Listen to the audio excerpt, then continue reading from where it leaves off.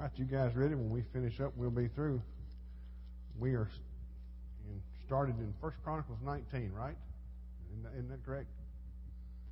All right, what's on your mind about Chronicles? Remember what I told you about Chronicles a couple of weeks ago when we talked about it, the purpose of the book? Actually, Chronicles was all one book originally when it was written. For some reason, they separated it. But what was it for? Anybody remember? Chronicles of Narnia. Actually, it was where Israel came back out of exile. So really, it's just an opportunity to come back and refresh their history, to remind the next generation, to record for the next generation how they got there, so they wouldn't lose process of who they were and where they came from. You know, the Israelites were huge on passing things down through history, and they passed it. They did it orally with their children and their families. And so when they went into exile, that tradition was broken to some degree. And then as they started coming back into the lands, then they chronicled this stuff again. And really, it's just a redoing. It's a restating of Kings and Samuel in the early history when you read through it and look at it. And some interesting things in here. There's a passage in 20 that deals with Philistine giants.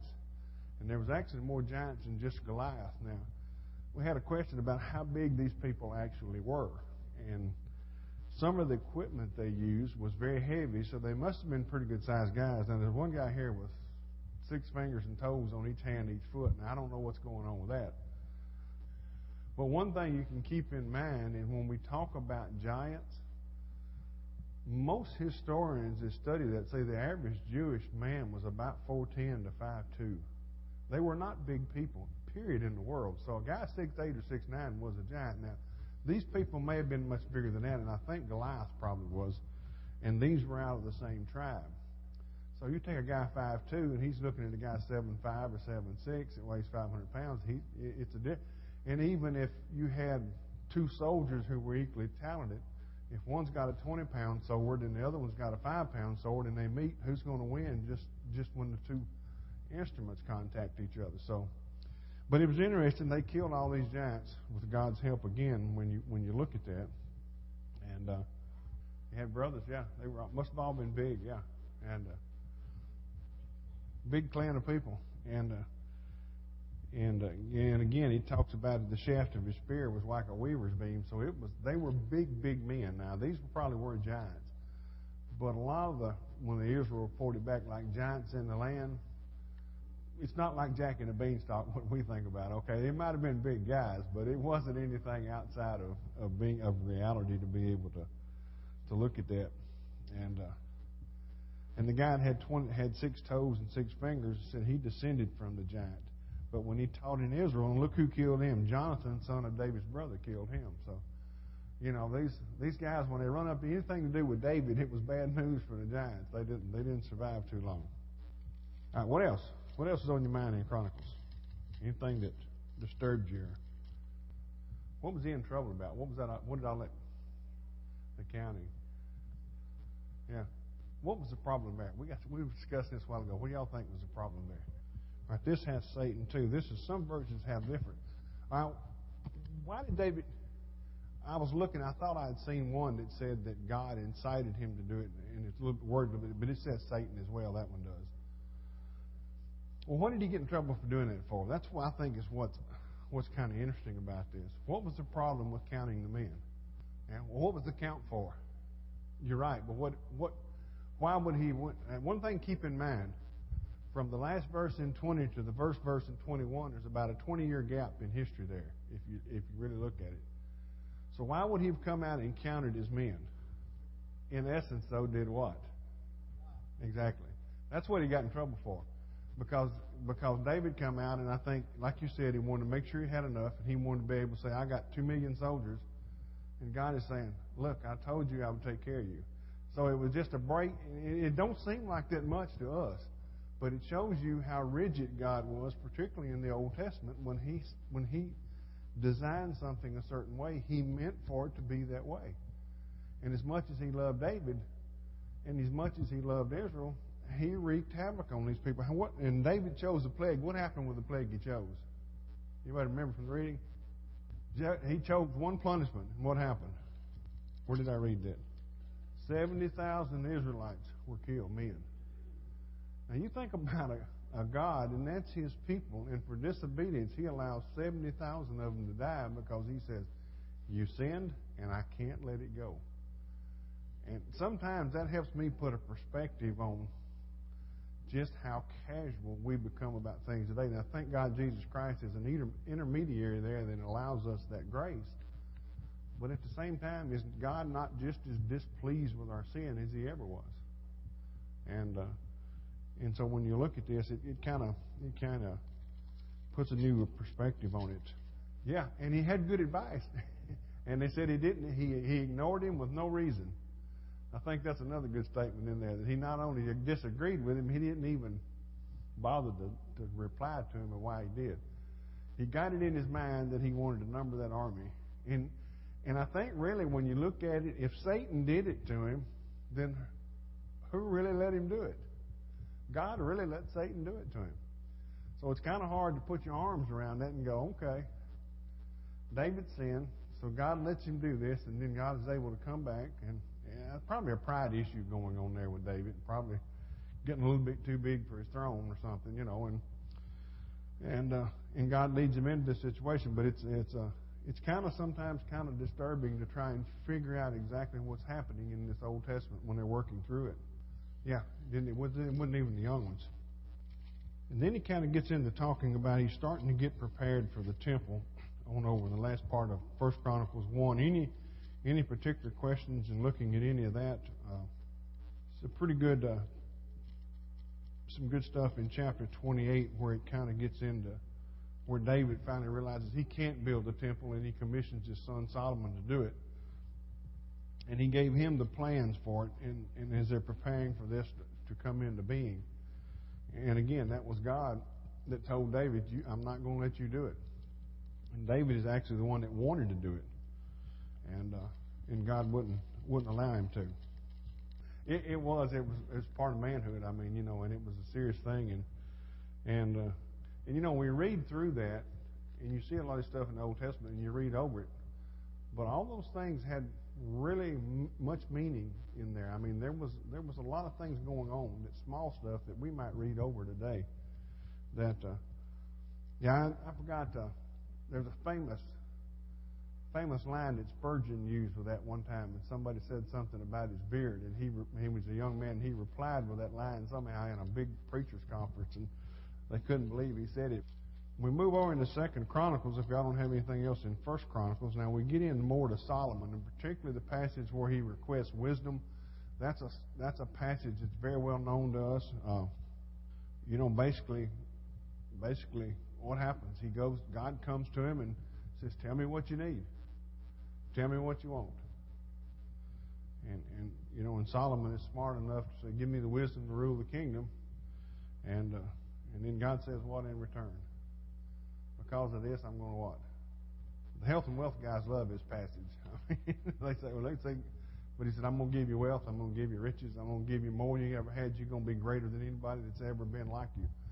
And Solomon was probably dollar for dollar, still probably maybe the richest man that was ever on. I mean, if you start reading all that he had, and it starts talking about it a little bit, and all he was accumulated, something kind of interesting about him. He goes into these massive building programs. What is one of the downsides of Solomon that he got into? I mean, that he was known for. And I'm not talking about the problem with the women and the wives. But he had something that got to be a stickler for him, that he got an ego about all these building projects and what he was doing. He became very hard on his servants, very hard. He demanded a lot. He worked them hard. He moved them for long periods of time, and so he became known as a very hard taskmaster. He accomplished a lot of things, but a lot of it was at the expense of his servants and of his people that he was ruling over.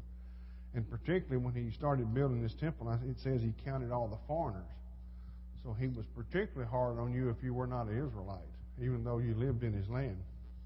And the building projects, you can go through them. They're just massive when you start talking about everything that he accomplished and the amount of money that he brought in. And when it really gets to talking about it on over in the next passage some. And of course, supplying for them and God let him do it. I mean, God let him do whatever he wanted to, pretty much. And there was pretty much, I did a study on that one time, and I was just thinking, he was really one of the few people in the world that could get up every day, and there was nothing that he couldn't have.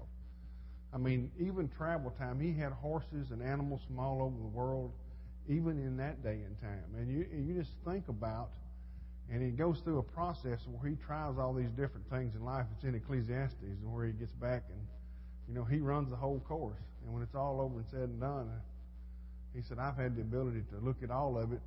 And one of the things that I pointed out about that, I said, none of us will ever be able to live life to the extent he did. And yet, as wise as he was, at the end, he says, is all this dust.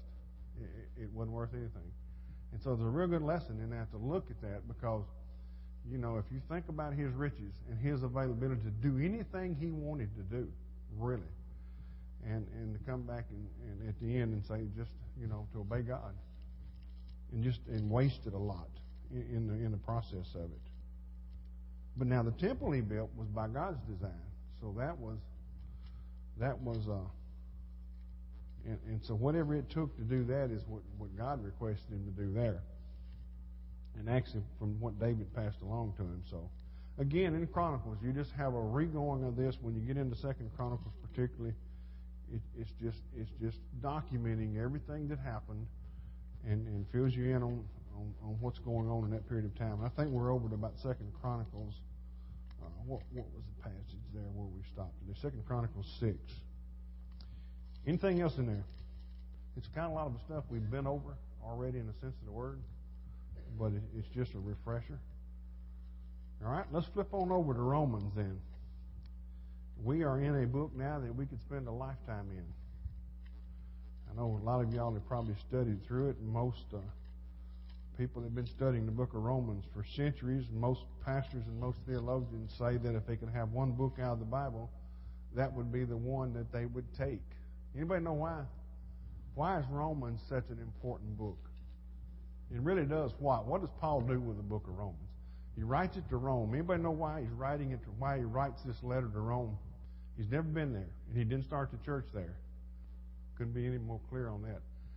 He really doesn't know about the status of this church, so he writes a theological treatise to them. Basically, he gives them every aspect of the faith from the start. For 12, like you say, 11 chapters. In chapter 12, anybody know what the first word in chapter 12 is? Therefore, which means now.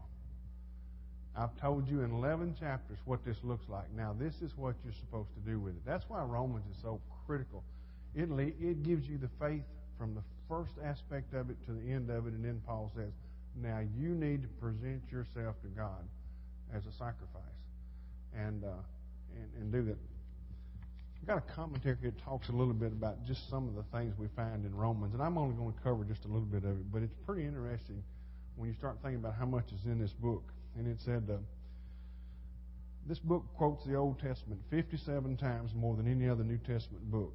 It repeatedly used keywords like God 154 times, law 77 times, Christ 66 times, sin 45 times, Lord 44 times, and faith 40 times. Romans answers many questions concerning man and God. And here's just a few of them. There's about 50 of these, and I'm not going to read them all. Questions like, what is the good news of God? Is Jesus really God? What is God like? How can God send people to hell? Why do men reject God and His Son, Jesus Christ? Why are there false religions and idols? What is man's biggest sin? Why are there sexual perversions, hatred, crime, dishonesty, and all the other evils in the world? And why are they so permissive and rampant? What is the standard by which God condemns people? Then on over here some more. Do Jews have a greater responsibility than Gentiles? What is a true Jew? Is there inner spiritual advantage to being Jewish? How good is a man in himself? How evil is a man in himself? Can any person help God's law perfectly? That's just a few of about 50 or 60 questions that Romans digs into. And here's a couple things down here. I like the way he summed this up. He said it speaks morally about adultery, fornication, homosexuality, hating, murder, lying, and civil disobedience. It speaks intellectually, telling us that the natural man is confused because he has a reprobate mind. It speaks socially, telling us how we are to relate to one another. It speaks psychologically, telling us where true freedom comes to deliver man from the burden of guilt. It speaks nationally, telling us our responsibility to human government. It speaks internationally, telling us that the ultimate destiny of the earth, and especially the future of Israel. It speaks spiritually, answering man's despair by offering hope for the future. It speaks theologically, teaching us that the relationship between the flesh and the spirit, between law and grace, and between faith and works. But most of all, it profoundly brings God Himself to us, is what you said. And that's why this book is so critical. When he was talking to the Romans, he said, I don't know what you know and don't know, so I'm going to give you the whole package. And he did. And then as we wade through this, and listen, there is a million theological points in here that we can dig into. But it's a critical book in the faith to deal with, because it deals with issues in black and white, and it spells things out for us so we can get a handle on them and deal with them. Any particular questions? We went at Romans 2 to about Romans 7, right? Isn't that correct? 7:13 was the last. I don't know that I can answer them all, but we'll look for them. I can't teach this verse by verse like Lyle yet. So, one of the passages that I was looking at in chapter 2, I think starts in about verse 17 down through about verse 24. And it's talking about the Jewish violation of the law. And one of the footnotes I've got on there, he's kind of addressing religious moralists here. These were people who, like the Pharisees, were living a strict life according to the law, living the way they were supposed to live, and yet it was just religion. Christ wasn't involved in it. And so he addresses those issues, and he gets into talking about circumcision of the heart following that, which means outwardly and physically, it doesn't matter what you're doing if the heart hadn't been changed. And you find that theme all the way through here. He keeps coming back to that, and he keeps coming back to the heart issue when he's dealing with men. And in verse 29, he said, "On the contrary, a person is a Jew who is one inwardly, and circumcision is of the heart, but by the Spirit, not the letter. His praise is not from man, but from God." So again, he's talking about, he said, because people were discussing whether to be a Jew or not be a Jew by circumcision and by following the rules. And he said by Jew, and he's talking a believer. He said you're a Jew by what happens in the heart and by what God does in you. And so he keeps that constant of law and works out there versus the grace of God. And so remember now, he doesn't know these people. He doesn't particularly know that they're all tangled up in this law and works thing, but he's just making sure. He's just giving them the rundown to say this and this and this and this and this. When he gets there, he wants them to already know what it is. And what was the reason he wanted to go? Anybody know why he was so adamant to go to Rome and so adamant to have these people where already functioning like they were supposed to function when he got there? Anybody remember from your reading? It may say it in here and it may not, but he had a purpose in mind. Paul always had a plan. He really didn't want to go to Rome just to go to Rome. He wanted to go to Rome to go on to Spain. He wanted Rome to be his support and his base so he could evangelize into Spain. So he knew they had a church there, but he wanted to be able to use them. So he said, I don't know what kind of shape they're in. I didn't start it. I don't know what they believe. And so he writes this letter to them in preparation. I mean, in a sense, he's telling them about himself and what he believes. He's telling them the faith as God has given it to him. And there's a dual purpose. He wants them to know what he believes. And in essence, he's telling them this is how you ought to live your life. Because that's what he does in chapter 12. He gives them all this and he says, now, this is what you need to do. 1 through 11 tells you what it looks like. 12 tells you how to do it. It says, do it. Same thing with James. That's the reason James is a tough book to study, because the rest of the Bible talks about faith, and James says, oh, by the way, if you're really doing this, this is what it looks like. I mean, this is physically, feet on the ground, what it looks like when you live like you're supposed to live. And that's harder to deal with sometimes. Yeah, exactly. Because of the way you're acting and what you're doing. Because you don't have it right. And you're trying, we're trying to spread this gospel to them, and they were excluding some of them and wasn't living right. Exactly right. God, not law and works, is one of the things we keep in mind here as we look at it. Chapter 3, Paul answers an objection. This is kind of an interesting little passage. So what advantage does the Jew have? Or what is the benefit of circumcision? Considerably in every way. First, they are entrusted with the spoken words of God. Now, he says the Jews got an advantage because they got to hear the words of God firsthand. And then he said, what then? If some did not believe, will their unbelief cancel God's faithfulness? Absolutely not.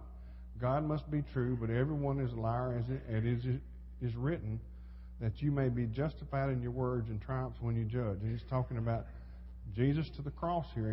He said, but if our unrighteousness highlights God's righteousness, what are we to say? I use a human argument. Is God unrighteous to inflict wrath? Absolutely not. Otherwise, how would God judge the world? But if by my lie God's truth is amplified to His glory, why am I also judged as a sinner?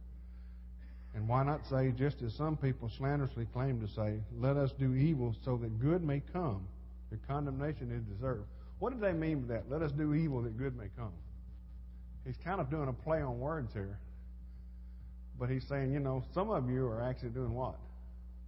Yeah, and there's a purpose to it. He's kind of saying here, I think, if you do more, God has to put more grace into it. And so he's saying, it's almost like Judas when he betrayed Jesus. He did a wrong thing to accomplish what he thought might be a higher and better thing. That's not a good example, but he did a wrong thing to get Jesus in a position where he thought he would have to conquer and divide, and that wasn't what Jesus' purpose was.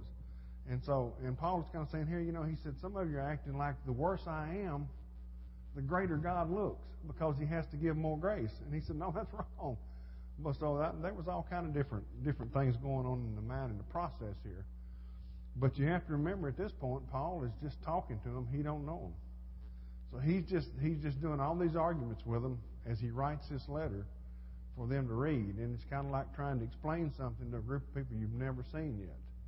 And that's what he's doing. So, but you can get turned around in here sometimes, and I do every time I get through it. Verse 21 in chapter 3, but now apart from the law, God's righteousness had been revealed, attested by the prophets. One of the big things they did here, for verse 23 is a critical verse, and we know that, for all have sinned and fall short of the glory of God. That's the great verse for the world right there. All have sinned. I mean, that's one of the critical verses in Romans. They are justified freely by His grace through the redemption that is in Christ Jesus. And so again, we get into this process of God trying to get us to understand that everybody is in the same boat. That not the Jew, not the Gentile, not what you do, not the law. And they had this play with the law. They were legalists to death. And of course, we see that with the Jewish people everywhere. And they were having a hard time turning that loose. And so the argument they were presenting is the law bad. If following the law doesn't get us where we need to go, is the law bad? And he's saying no. Because he says over in one passage, I forgot where it was, he said, without the law, I wouldn't understand what covet means. But because of the law, I know I'm guilty. And so he actually says the law is not the problem, it's you trying to live by the law only. And so again, you watch that argument as Romans starts developing, and he deals with that. Let me look here just a minute, see if we can find. Considering the way they've been, considering everything they did, God had told them to do in the beginning. That's one of the problems. And he said, when he kind of ends that verse there in 31, he said, and then we cancel the law through faith. And he said, absolutely not. On the contrary, we uphold the law. He said, faith doesn't take the law away. What he said, he said, I didn't come to destroy the law, but to fulfill it. In other words, because of the law, because I'm here now, this is fulfilling. And it is tough for them. I mean, they're making a major transition because you have a group of people that has been schooled and trained for generations to do a certain thing, and God killed them in the Old Testament when they didn't do it. So it's kind of like an old dog. If you whip him every time he does something wrong, you're not going to change that after 5 years real easy, because he's going to remember that. And so Paul is trying to get them to understand that with the coming of Christ, everything is changed. But it's not that what they have is bad, but it's just fulfilled into the next phase of what they're doing. Verse 29, continuing in chapter 3, there is pretty. He said, "Or is God for Jews only, or is He just for Gentiles? Yes, for Gentiles too, since there is one God who would justify the circumcised by faith and the uncircumcised by faith." So it's a really great verse there, because he said there's one God, and He's going to justify everybody that He knows, whether you're Jew, circumcised, or uncircumcised. And basically what He's meaning, whether you follow the law or where you came up out from under the law, it doesn't matter. And do we then cancel the law through faith? And that's where he picks up again that verse I just read. So he's making that clarification there that the law in itself is not bad, but the law is only part of getting us where they need to think about Christ being the sole purpose of our salvation. Then in verse 5, he kind of digs into some things looking through here, and he kind of gets back to dealing with Adam and life through Christ. And so we kind of get back into verse 12 down there. Of course, we all know this verse. It says, "Therefore, just as sin entered the world through one man, and death through sin, in this way death spread to all men because all have sinned." That is a hard pill to get a lot of people today to swallow. Who said I'm a sinner? By what right do you look at me and say that I'm a sinner? You don't know what I do. It don't matter what you do. It's what Adam did. and some people struggle with that, particularly in today's society when you're trying to get people to look at that. And again, he talks about all have sinned. In fact, sin was in the world before the law. Now, this is pretty interesting. But sin is not charged to one's account when there was no law. Somebody want to explain that?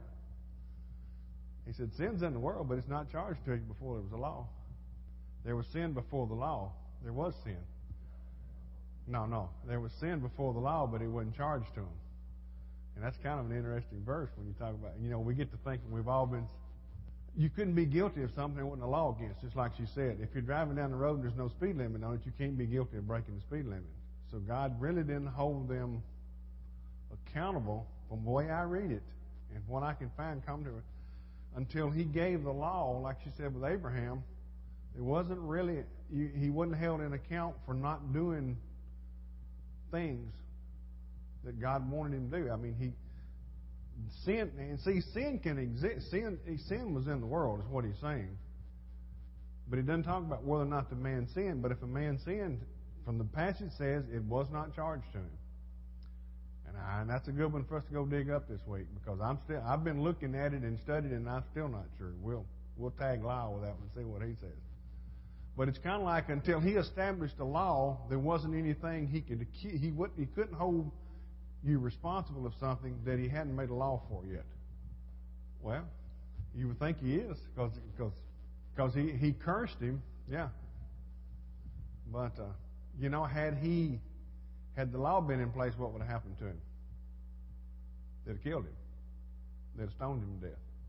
So I'm not sure. I wasn't there. Yes, ma'am. Yeah, I think what happened there was the sin was real and the sin happened. But until he got to this point, God kept it in check. In other words, He didn't charge it against them at the time, because he was coming to a point to where, had Abraham not believed, I think he would have been charged against him as sin. But at a point in time, and if you really think about the whole Old Testament, what did God do with sin until Jesus came? Because Jesus paid the price for all sin. So until Jesus came, God was just checking that sin up. I mean, He was mercifully looking over it until a point in time when it could be paid for. And I kind of think that's what he's trying to say here, is that it wouldn't be in charge to them. But in a point in time, when the law came in, then you had to deal with it. And you'd see the sacrificial system and everything coming in. God said, now this is what you have to do now because of sin. But up into that time, it's kind of like He just stacked it up on a shelf and said, I hadn't forgot it, and it has to be paid for. But because I don't have a rule for you to follow, because I don't have a way for you to deal with it, I can't charge it to you right now. That's the way I interpret it, and I may not be just exactly right on that, but it's along those lines, because he's not charging them with a sin because he didn't tell them, he didn't establish anything to say this is wrong. He's trying to bring it all back to that God is the answer. I mean, law, no law, like you say, circumcision, no sin looked over, sin, but faith and obedience washes it clean and keeps it clean. And I think that's the point he's trying to drive home here in looking at that. But that is a tough passage to deal with there, but when you're looking at it. And look at verse 14, just following it. He said, nevertheless, death reigned from Adam to Moses, even over those who did not sin, like the likeness of Adam's transgression. So he said, even so, during all that time until Moses, people still died. Chapter 5, same place, just down there in verse 14, following up verse 12. But he was talking about, the verse 13, he's talking about where the sin was not charged to the account. And then in verse 14, he says, nevertheless, death reigned from Adam to Moses, even over those who did not sin. So he said, even those who were not guilty during that time, they still died because sin brought death into the world. So they were subject to it because of the sin condition. And then, he gets to a point to where he hands the law down and he says all people are guilty because of what one man did. And that's what he's trying to get them to understand here when he don't. But one of the notes that I wrote on here a while back, and I don't remember if it said, but you can't break a law that don't exist. It's kind of a take that I was pulling off of that. Verse 20 in chapter 5 is a verse we often hear a lot. It said, the law came along to multiply the trespass. In other words, to magnify it, to show what was sin. But where sin multiplied, grace multiplied even more. That's where they got into that passage a minute ago and saying, do more sin so that the grace will be multiplied and God will look better. So there was all kind of distorted ideas about how to live through this faith life. And then just as that sin reigned in death, so also grace will reign through righteousness, resulting in eternal life through Jesus Christ our Lord. And so again, he gets back to that. He said, the unrighteous brought death, and he's talking about spiritual death there. And again, he's just walking them through this process. Anything else, chapter 5, chapter 6, we're about to end to where we need to go there. I know there's a million things in there we could talk about forever. Chapter 7, verse 7. What should we say then? Is the law sin? He goes through this whole discussion again. He does an illustration up there with marriage. That's not a passage particularly on marriage. It's an illustration about sin. He said, absolutely not. On the contrary, I would not have known sin if it were not for the law. So he said he makes an appeal for the law. He says, don't think that the law now is not worthy or that the law is bad. But because of the law, I see clearly who I am. I see clearly what I did wrong. And Christ is the answer for that. So again, you get back to that New Testament passage where Jesus says, I didn't come to abolish it. I come to fulfill it. And that's what's taking place here. Paul's trying to get them to understand it's not the law. It's not what you do and don't do. We still are bad about that today. Sometimes we like to check the stuff off, and that's good. We ought to be, we ought to have priorities, and we ought to make sure that we're at church. We ought to make sure that we study and we pray and we do those things.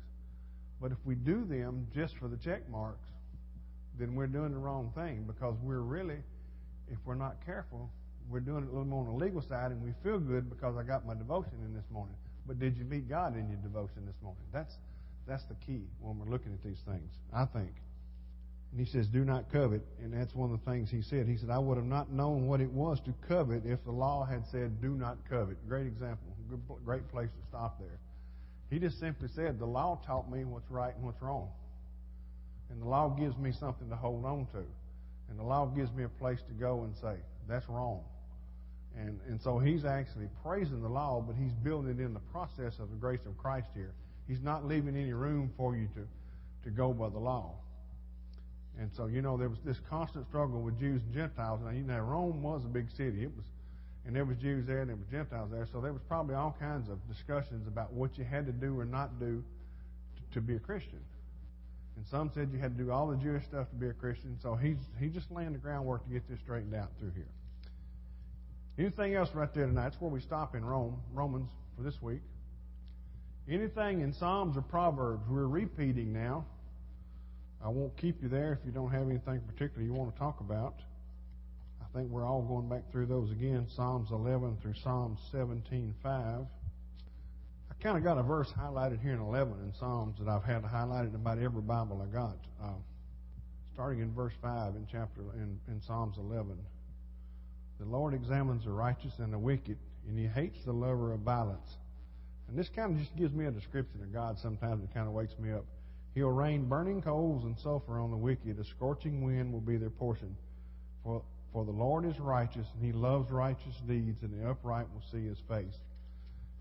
Just all through here, to me, you find this picture of God that says, I hate evil. I mean, He don't just not like it. He hates evil. And there's going to come a day when He's going to deal with that. And we're going to stand in judgment of that. No, I'm not going to sing it for you. We don't want to go there. We probably have someone here that could. It's a Davidic psalm. No, I'm not going there.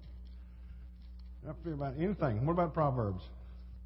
Proverbs 19:10 through 19:23. I had one in there, I think. Verse 14. A house and wealth is inherited from fathers, but a sensible wife is from the Lord. Pretty good. Amen.